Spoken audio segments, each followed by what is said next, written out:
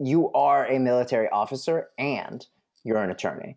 And those two responsibilities, those two hats are they're different by their very nature. It's not to say that they're inconsistent with one another, but the skills required to be a good officer are not the same skills required to be a good attorney. Welcome to How I Lawyer, a podcast where I talk to attorneys from throughout the profession about what they do, why they do it, and how they do it well. I'm your host, Jonah Perlin, a law professor in Washington, D.C. Now let's get started. Hello, and welcome back to episode 11. In today's episode, I interview Lieutenant Joshua Fiveson, who serves in the Navy Judge Advocates General Corps as Senior Appellate Counsel. In addition to his military service, Josh served as a law clerk to Chief Justice Nathan Hecht of the Texas State Supreme Court and Judge Kevin Olson on the U.S. Court of Appeals for the Armed Forces. Josh will soon return to Texas to clerk for Judge Don Willett on the United States Court of Appeals for the Fifth Circuit. Josh is a graduate of George Mason University, Go Patriots, and Harvard Law School, Go Crimson. Despite being a relatively recent graduate, Josh has already had an impressive career. Just this year, he's argued 3 times before the Court of Appeals for the Armed Forces, the highest court in the military, and was the 2020 recipient of the Navy's Outstanding Young Military Lawyer Award.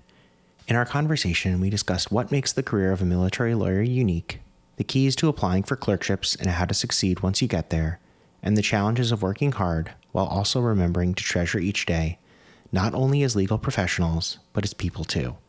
After a brief disclaimer, we began our conversation by discussing what inspired Josh to become a military lawyer. Here he is. Before I begin, I've got to do the most lawyerly thing possible, which is offer a quick disclaimer. Obviously, I'm thrilled to be here, but in my personal capacity, so nothing I say should be attributed as the official position of the United States, the Department of the Navy, or really anyone important. Everything I say today is just me. So can you start by talking a little bit about why you decided to become a military lawyer? So, huge Tom Cruise fan. And when I found out that I had to take math in order to model my life on Top Gun, I decided I'd go with A Few Good Men. Jokes aside, I have always wanted to serve. And I realize service takes countless forms. You don't have to wear a uniform to serve. But personally, I'd always wanted to spend some time in the military. And I also, perhaps counterintuitively, had a predilection for questioning authority, which is maybe not the best mix in retrospect, but things have worked out all right. I'm incredibly blessed. But, the questioning authority aspect is what got me interested in the law specifically. I have always tried to put myself in new and perhaps adventurous situations, and when deciding where I would like to be a lawyer and where I could exercise that desire to serve, there are few other places where you get to practice floating around on an aircraft carrier in the South China Sea. There are a few other practice areas where I get to file briefs one year, and the year prior, I'm liaising with foreign militaries that we're providing support for while coordinating with the State Department. It's just a place where the breadth of practice is refreshing, exciting, and that all really spoke to me. Well, again, at the same time, getting to fulfill my genuine desire to serve the nation. And can you tell me a little bit about the roles you've played? It feels like a lifetime, but I've only been on active duty for about 4 years now. I've provided counsel to commanding officers of warships while I was in San Diego. I have done general legal assistance, helping service members, retirees, dependents for countless things, whether they're wills or assisting with housing issues. I've also served as a criminal defense counsel for service members, courts martial, where what was on the table, my clients were facing up to life. I mean, these were not light charges. And I also currently serve as one of 3 senior appellate counsel for the Navy and Marine Corps. We're a joint command, one team, one fight. And we handle all of the appellate work for the United States Navy and the Marine Corps. Everything is our shop. And we also advise on complex criminal courts martial worldwide for Navy and Marine Corps. So we're working in all the time zones on complicated issues that come up that obviously the United States may have an appellate interest in. So That's what I've done over the course of the last 4 years, and it's been exciting. That sounds like a whole lifetime's career of being a lawyer in 4 years. And do you rotate between these things, or are you assigned on a project by project basis? So it's a little bit of both, at least in the JAG Corps. You're expected to kind of sample. You're expected to rotate through kind of core competencies. That is your command services, which is what I was referencing, where you're advising local commands. Your legal assistance, where it's general, again, landlord-tenant matters, divorce, wills, things of that nature.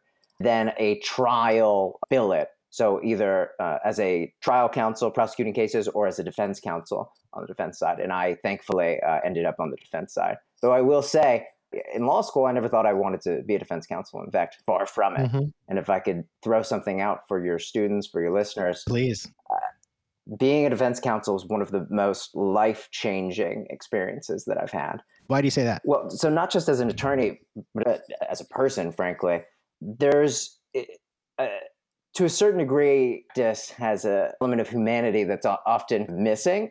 And being a defense counsel, you see, obviously, the other side of things. You are interacting with a human being whose life is changing. And there's really something incredible about being on that side. And it really changes the way that you approach the practice of law. And frankly, it's made me a better government attorney, right?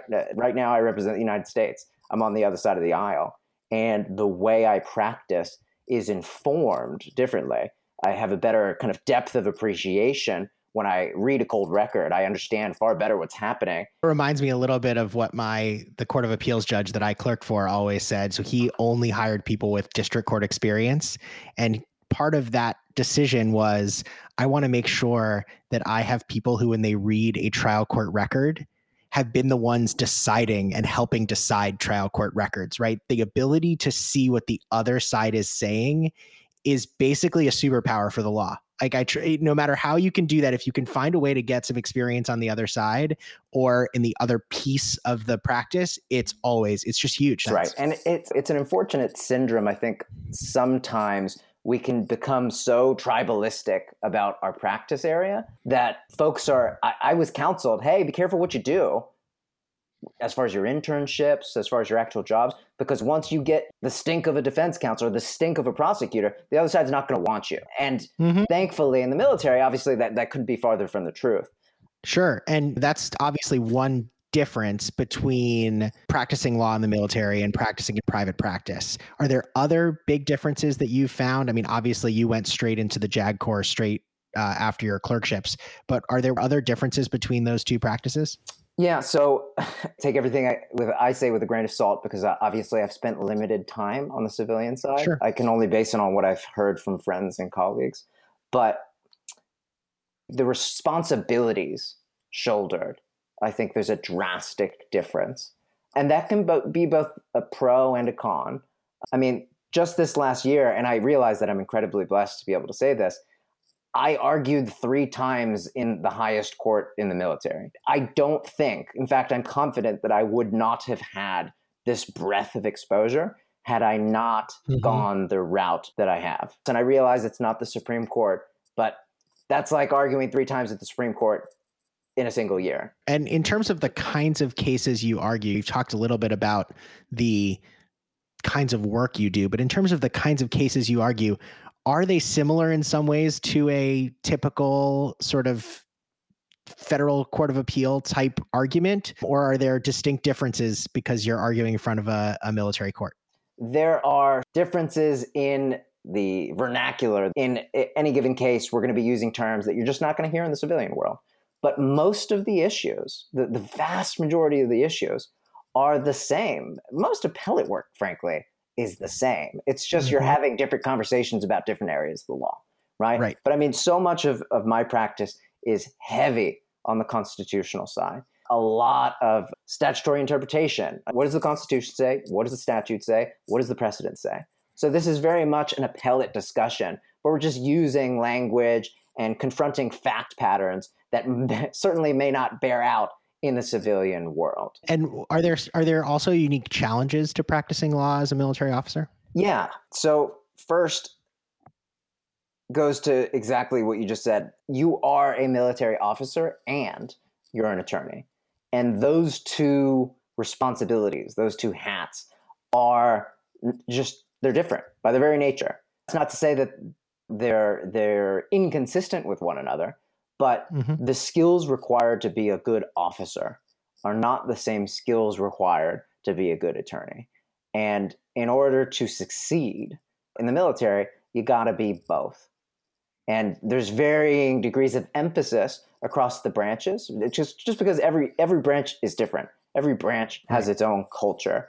For example, in the Marine Corps, I mean, you are very much a Marine officer first. You are a rifleman first. My point is that there are different expectations than you might confront as an attorney, just in the civilian world. What's the process for doing what you've been doing the last few years? Yeah, so it varies by branch, but generally the process is as follows. You put together your application package, you write your standard kind of personal statement, you get your letters of recommendation, and you submit. And then there's also an interview aspect to it. We call it the structured interview in the Navy. And you sit down with two officers, one more senior than the other, and you'll go through a series of questions. And these are questions that are intelligently designed. And I obviously can't reveal what the questions are, Sure. but the point is to understand who you are, what type of person you are, what type of leader you can become. And again, is what I was touching on about the role of an officer. What is your capacity to lead? What is your capacity to navigate difficult situations? And certainly these skills can be useful to somebody who's just going to be an attorney generally, but they're incredibly, they're not just valued, they are mandated in order to be a successful officer. So that's part of the selection process that bears heavily on kind of who gets then, quote, professionally recommended. So you get picked up after the interview and the package submission, and then you go through all of the commissioning process, which is, medical screenings and all of that. Once you officially kind of are in, you sign on the dotted line. Then after law school, you go to your respective officer school, which is a period of instruction where you learn how to be in the military, how to be an officer. And once you've completed that, then go in the Navy to the Naval Justice School, which is basically the Navy's mini version of law school. So you go again for more schooling. It's a little weird, the feeling after having graduated, you're a lawyer, and then you're doing push-ups and folks are yelling at you. You're swabbing the deck and you're cleaning things. It's different. It is not a traditional path, but I think it brings with it an incredible and a fleeting sense of humility that from our profession generally, that, it's not about your credentials. It's not about the fancy things that you get to hang on the wall. Everybody's the same, and you're a part of a team that at the end of the day, there's going to be a job and you got to get that job done. And I think that sense of humility has helped me in my appellate practice, because one of the most wonderful things, and I'm going to nerd out for a little bit, I think about appellate practice, is that it's not about rhetoric. It's about reasoning, right? That's the beauty of the judicial branch. Its lifeblood is its reasoning, right? The judges publish an opinion, and then it lives or dies on how well reasoned it is. And the humility aspect that comes in is realizing that you're not going to come up with the brilliant, magnificent answer. It's not going to be, what does this lawyer think? They've just absolutely moved all of us. This has got to be the right answer. But it's really sitting with the law and figuring out what is the correct answer, right? What does the law compel? It's not about who's smarter than the other person. It's about what the right answer is, what the law necessitates. And, if I should bring it full circle, those times where I was mopping after law school, those times where I was doing things that I never thought I would do as a barred attorney, but just trying to get to the end and, get the mission done, have helped me in approaching the law with a sense of humility, that it's not about me. It's not about the fancy credentials, right? It's about doing the work that's necessary. That's great. And I guess besides being able to mop the deck, are there certain sort of skills or personality types that you think really fit well in the kind of work you do? At the forefront, the number one most important thing is you've got to be a team player. Just full stop. If you don't have the capacity to be on a team, you are going to have a very, very hard time having a successful career in the military. We are all about teamwork, right? It's about the men and women to your left and right. It's about your shipmates. It's about your sailors. It's about making sure, the team succeeds. So often in the legal profession, we can be a little bit cannibalistic. Whoever's on the top, whoever's got the top of the class. What's your GPA? What's your class rank? What's your LSAT? None of that matters in the military. And again, it's wonderfully humbling because, again, nobody cares where you went to school. It's about what kind of person are you? Are you the kind of person who I'm going to stand beside, I'm going to trust, I'm going to want to be on a team with, I know is going to have my back at the end of the day and has the integrity to make the right call when nobody else is looking? That's what really matters. Are there classes you can take in law school? Are there things you should do that will give you a leg up in the world that you practice? So, yes, but maybe not for the reasons that you would think, right? It's not about a class on military law. It's not about taking a class that you get to watch A Few Good Men and talk about whether or not you need him on that wall. But it's about getting training in how to be a lawyer. So much of law school is kind of, let's say, a bit esoteric, right? I mean, some classes, we could just throw all the textbooks in the middle of the floor, burn them. Let's do it allegory of the cave style and talk about the shadows, right? I mean, I would not be surprised if that were an actual class. But you have to make a conscious choice to try and take classes that are going to help you prepare, right? There are places where you can graduate law school having never taken constitutional law. I think that is just a disservice to students, right? Taking federal courts, taking classes that prepare you to think and act as an attorney, right? Because so much of it is just an intellectual process. You're not going to come out knowing all of the answers. And I always say this to my colleagues and subordinates alike. If anyone just gives you an answer off the cuff, you should probably question the answer, right? So much of what we do is about figuring out the right answer. And sure, after a certain amount of time, you can be sufficiently informed that you've got a really good idea of exactly the right answer off the top of your head. But again, it's about going back. It's about checking the references, check the statute, read the Constitution, again, read the cases, right? And get to the right answer. I mean, that's what I do with my students all the time. Half of the battle is teaching them what is the question that we should even be asking, right? Once you get what the question is, then the question is, well, what are the relevant sources that help me answer that question? And if you can't do those two foundational things, you have no place opining at all. And that's what I meant before about the humility aspect, right? A lot of times I think, and frankly, I was probably under this misconception myself. It's about who can think of the best answer, right? Who's the most compelling person in the room? But it's not. It's about the process. It's about getting to the right answer. And I will tell, new counsel and old counsel alike in my office, what's your authority? That sounds fantastic, but give me a case. Because we're not going to move the intermediate appellate court. We're not going to move the CAF, our highest court. We're not going to move them by the sheer force of will. We're going to move them by saying, look, this has been answered. Here is what the precedent says. Or look, here's what the plain text of the statute, the plain reading of whatever governing regulation, constitutional provision, whatever it is, right? We're going to move them by giving them what they need, by engaging in the necessary analytical approach. We're not going to win because we just say something that sounds great. It's funny. One of the things that I often tell my students when they take a position, but they don't cite to any authority, is I look at them and I say, you and what army? Yeah. And now I feel like when I interview you, that has a new valence that will really work. But I think it's really important. So I want to turn to talking a little bit about clerkships, if that's okay. So you've had 2 clerkships already and a third one coming on the way. So can you just tell me a little bit about what excited you to go clerk clerk, and then maybe we can talk a little bit about the different experiences you've had.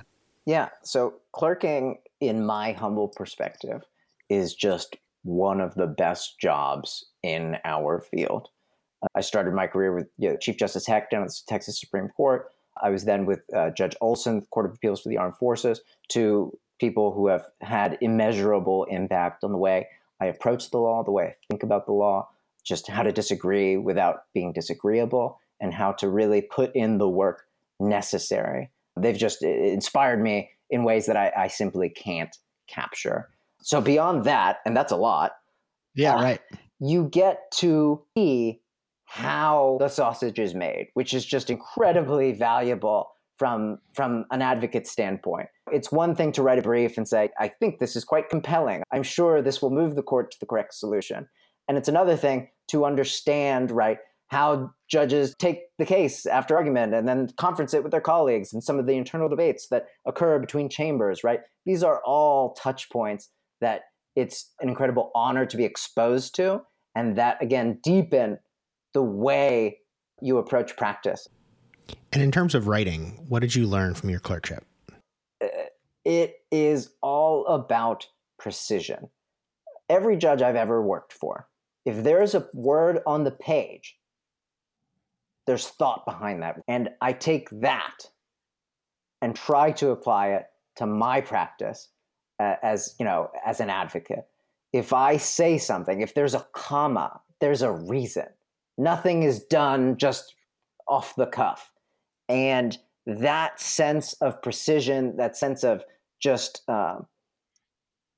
deliberate approach to the law, I think is incredibly beneficial for an advocate. And sure, you can develop that anywhere, fantastic law firm or elsewhere. But the point is, you really get thrown into the fire by learning it on the side of the judiciary with the judge. Because again, yes, does an opinion impact just this case? Certainly, it's the disposition for that case. But an opinion carries with it far broader consequence than an advocate might expect in the context of their brief, right? You are representing your client in your case. You're making arguments on behalf of your client in your case. But when a judge writes, they know that their opinion is going to be cited in all other cases. And that carries with it a need for precision that advocates, I don't think, immediately shoulder. And it's just incredibly beneficial. Yeah, I think people forget that judges make law. That's part of our common law system. You can be a strict purposivist or a strict originalist. Judges make law when they apply established law and established sources of law to new sets of facts. And that law is then going to be cited back to them in the future. And that is a huge challenge to hold on your shoulders as a brand new lawyer coming into clerk. Yeah. And the way I would put it is that, every case is bigger than just that case, right? That case requires an honest engagement with the law. What is the right answer? And that's not to say that cases must be answered with an eye to future cases and figuring out what the right answer in those cases not yet presented. No. But the reality is they have broad consequence, right? Mm-hmm. When weighing as a judge or a panel weighs on the rights of the parties before them, it's going to have broad implication. And Absolutely. That weight, the weight of that responsibility, I think hits home in a different way than the weight of responsibility of representing one's client. The two are certainly incredibly important, but again, it encourages a sense of deliberate precision that I think is just invaluable. So you started clerking on the Texas Supreme Court, as you said, for the Chief Justice. Can you tell me a little bit more about what it was like to clerk on state's highest court and specifically on the Texas Supreme Court? Oh gosh, it was incredible. Just absolutely. I could not have been given the opportunity to start my career in a better way. My judge is just the model of hard work. The chief, he would read just absolutely everything that came through the court. I mean, he put in the hours. There is nobody that works harder than that man. And so much of that inspired me and my work ethic that I've tried to kind of to bring the level that I saw him bring to everything. So that was incredible from a mentorship standpoint. The court itself, incredible court. I mean, one of the aspects that I didn't expect of clerking was interacting with the other justices. I mean, there were times where I would get the opportunity to just sit down and have a conversation with one of the other justices and get to know them a little bit more than might otherwise be possible, even though they weren't my boss. Certainly your boss serves as a mentor of sorts, but also the other members of the court. Right. And I think on the Texas Supreme Court, you also get the opportunity to go to conference. Is that true? That's right. In fact, my first day, if I could tell a story, Please. at the Supreme Court of Texas was in conference. And I had just graduated from law school. I had just taken the bar and didn't have my results back. I was terrified, as I think every law student is. And first day was in conference. And obviously I won't say what happened in conference, but I'm sitting there with zero clue of really what's happening around me. I understand it's incredibly important. I understand I am going to need to figure it out, but just with very little understanding of kind of what is happening around me. Being thrown into the sea and you're afloat and you're trying to figure out where the heck you are and stay above the surface. But yes, Supreme Court of Texas, we participate in conference, and it's an amazing, amazing opportunity that, as you mentioned, virtually no one does that.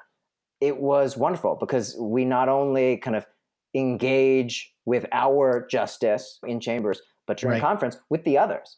It's one thing to be able to advocate to your respective justice. It's quite another to advocate to the entire court in a private setting. I mean, it's wild, it's wonderful, and it's an incredible honor and responsibility to kind of serve the people of Texas in that regard. So it was fantastic. Yeah, I think that's such a incredible opportunity for a young lawyer. Being a law clerk is kind of like being a judge's brain or adjacent to a judge's brain for a year, but to also be able to be part of the capital B brain of the whole court and what persuades different judges is such a unique opportunity. I mean, the closest I ever got was on the Second Circuit.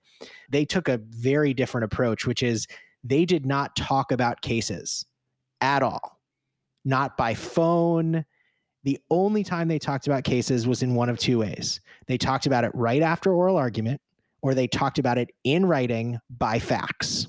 Okay. And so I spent a lot of my year on the Second Circuit writing and responding to written correspondence by fax, a totally different medium, a totally different genre. And I think being able to see it live would have been really special. Yeah. And as I'm sure you found with that experience, right?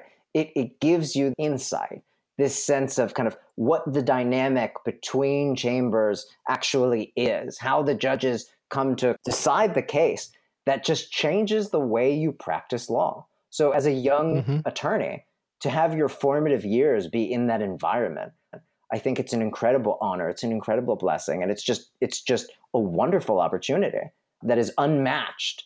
Sure. And turning to that, right, the challenge, of course, to clerking is getting a clerkship. So you've now secured 3 different clerkships. Can you talk a little bit about not the nuts and bolts of applying, but some of the tips and tricks you've found to be successful in that process? Sure. So one of the most important aspects, I believe, about getting a clerkship and just being a good clerk is researching and writing. And I know that sounds like a platitude, right? That's what everybody knows. But really spending time trying to develop your writing, putting the work in. There are so many people. In fact, I did it myself initially, where it's the writing sample is almost like an afterthought. I mean, that's such an incredible aspect of your application because it's arguably the only demonstration of your writing ability that you're going to put before the judge. So taking the time during law school, and I frankly didn't do enough of this, to flex those muscles, to build that muscle memory, to build that repository of samples that you can choose from when putting together your applications. Because when you realize you need it, it is too late, right? If you don't think you have a good writing sample at the time you're putting together your applications, you've missed the boat for that cycle. The challenge is there are more people that want to clerk than can. That's just the reality. Federal chambers can get over 1,000 applications every cycle. Do you have any thoughts on A, how to get your application read, and B, just how to find a clerkship in that world? So I have a couple of thoughts. First, be okay with rejection. A lot of people in our world are so used to being successful that any semblance of rejection is a harder blow than it needs to be. Somebody like me who spent most of their life just, getting rejected left and right, it's second nature for me. I always say, it's easy to stand tall when you do so on the big old pile of rejections, right? But that, I think, psychologically is really important for somebody engaging the process, right? Just be ready to be told no. And it stinks. It's emotionally taxing. It's physically taxing to just do the darn interviews. Mm-hmm. When I was doing them, we weren't in the age of COVID. So I was flying around on my own dime, which, I didn't have many dimes, let me just say. Absolutely. And doing these interviews, and it was tiring. So I think be willing to put in the work, and, if it doesn't work out, be okay with that and be ready to forge ahead. I think that's one aspect. Second thing is being yourself. And I realize this might also sound like perhaps useless generalized advice, but I personally spent a lot of my initial time trying to be who I thought somebody else wanted me to be, with the employer, the judge, whatever it was, when I was going through the application process. And I wasn't initially very successful. Only when I realized, look, I can only be myself, and, sure, that's palatable by some, but at the end of the day, I am who I am. And, this is how I genuinely kind of approach the law. This is the lens through which I approach life. That is compelling, right? Mm-hmm. And the judges are awash with qualified applicants. I mean, there's just, as you mentioned, there's a lot. So at the end of the day, so much of the process is designed to find somebody who they think would suit their chambers, who they're willing to kind of put in those long hours beside.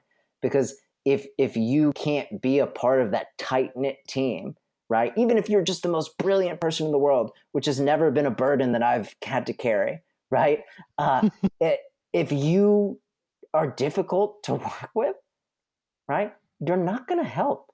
And if you are able to land that clerkship, any advice on how to be successful? You're there because you're to do a job. You're not there because anyone thinks that you're the judge or even close to being the judge. You're there to help your judge do a job. And you're there to make their life better, frankly. I think something that young lawyers often try to do is and I did it myself, is we do things that we think will reflect well on us. But if anything, especially that I've learned in the Navy, it ain't about you, right? Full stop. It's not about you. It's about the mission. And if no one ever knows your name, but you did the mission, that's a good day. That's probably the best day, right? Because you did your job and you did it well. So at the end of the day, I think something that's critical, that's often lost. And when I hear you'll be talking to clerks from various courts, and like, oh yeah, that one's my opinion, right? That's a dangerous sentiment. And certainly some judges give their clerks leeway to say what, opinions that they were involved with in drafting and such. But nothing is yours, right? You don't wear the robe. You are there to do a job. And that job, that mission, is supporting your judge. And their mission is getting the right answer. And as long as you approach it, I think, with that sense of humility, right? That, again, if no one ever knows your name, it does not matter. As long as you got the right answer, I think that not only benefits you as a clerk, you as an attorney, but your judge. Because again, it's frankly not about them either. It's about making sure we protect the integrity of our practice and the rule of law. And if you always come to an answer, I believe, that you are thrilled about, right, you might be doing something wrong.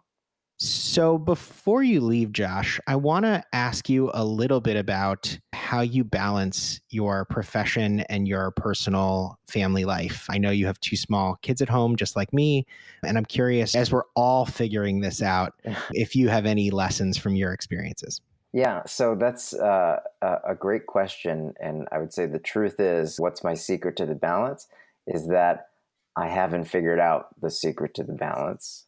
I'll tell you a little story, and maybe my story will help folks, if anything, not give them an answer, but help them avoid maybe some of the mistakes I've made.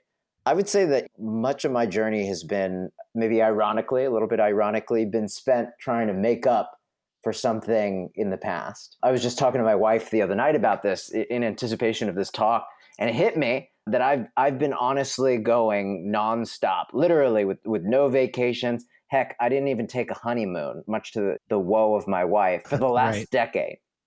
And I started law school in 2011, and having not matriculated what was my first choice, I told myself and my then fiance that I would work around the clock to, quote, make up for what hadn't played out the way I wanted.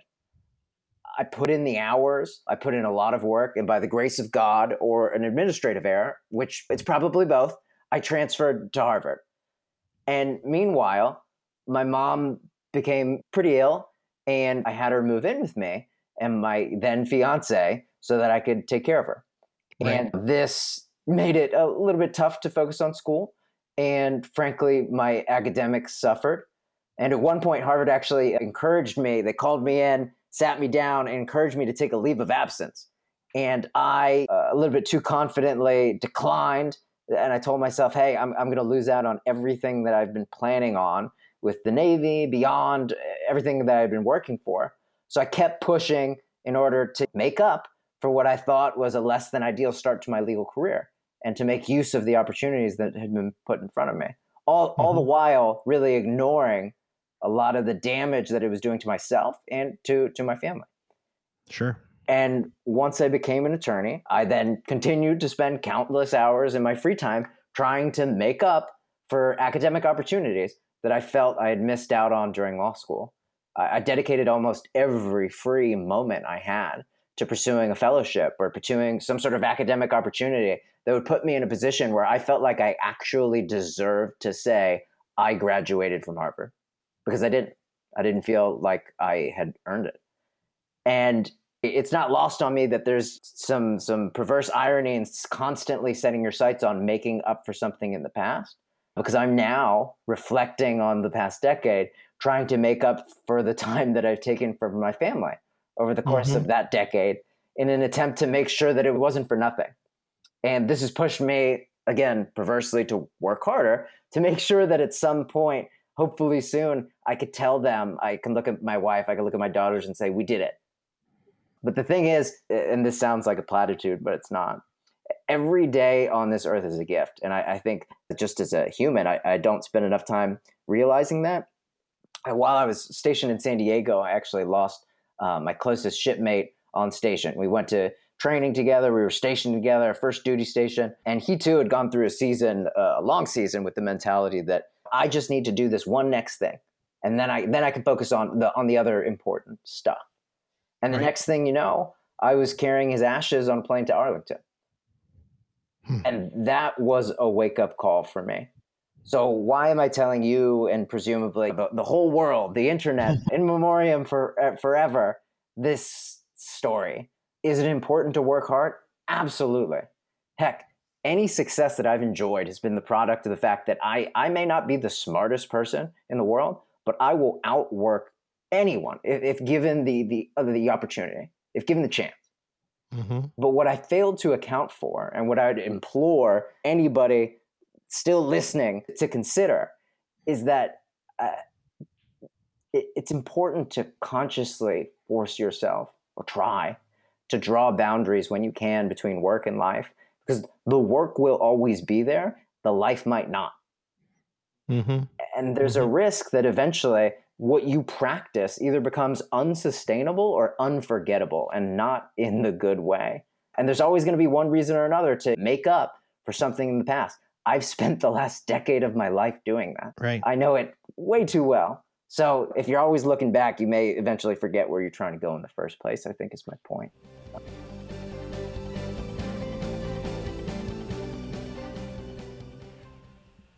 Again, that was Lieutenant Joshua Fiveson, Senior Appellate Counsel at the Navy JAG Corps. I want to thank Josh for being on the podcast and for sharing his candid advice and insights on the life of a military lawyer, state and federal court clerkships, and how to maintain balance while also working hard as an attorney. I learned a lot from his story, and I hope you did as well. As always, if you enjoyed or learned something from this episode and haven't yet subscribed, please do at howilawyer.com or wherever you get your podcasts. If you can, it would mean a lot to me if you can leave a review on the Apple iTunes Store, even if you're not listening through the Apple Podcasts app. Thanks once again to Josh. Thanks for listening, and have a great week.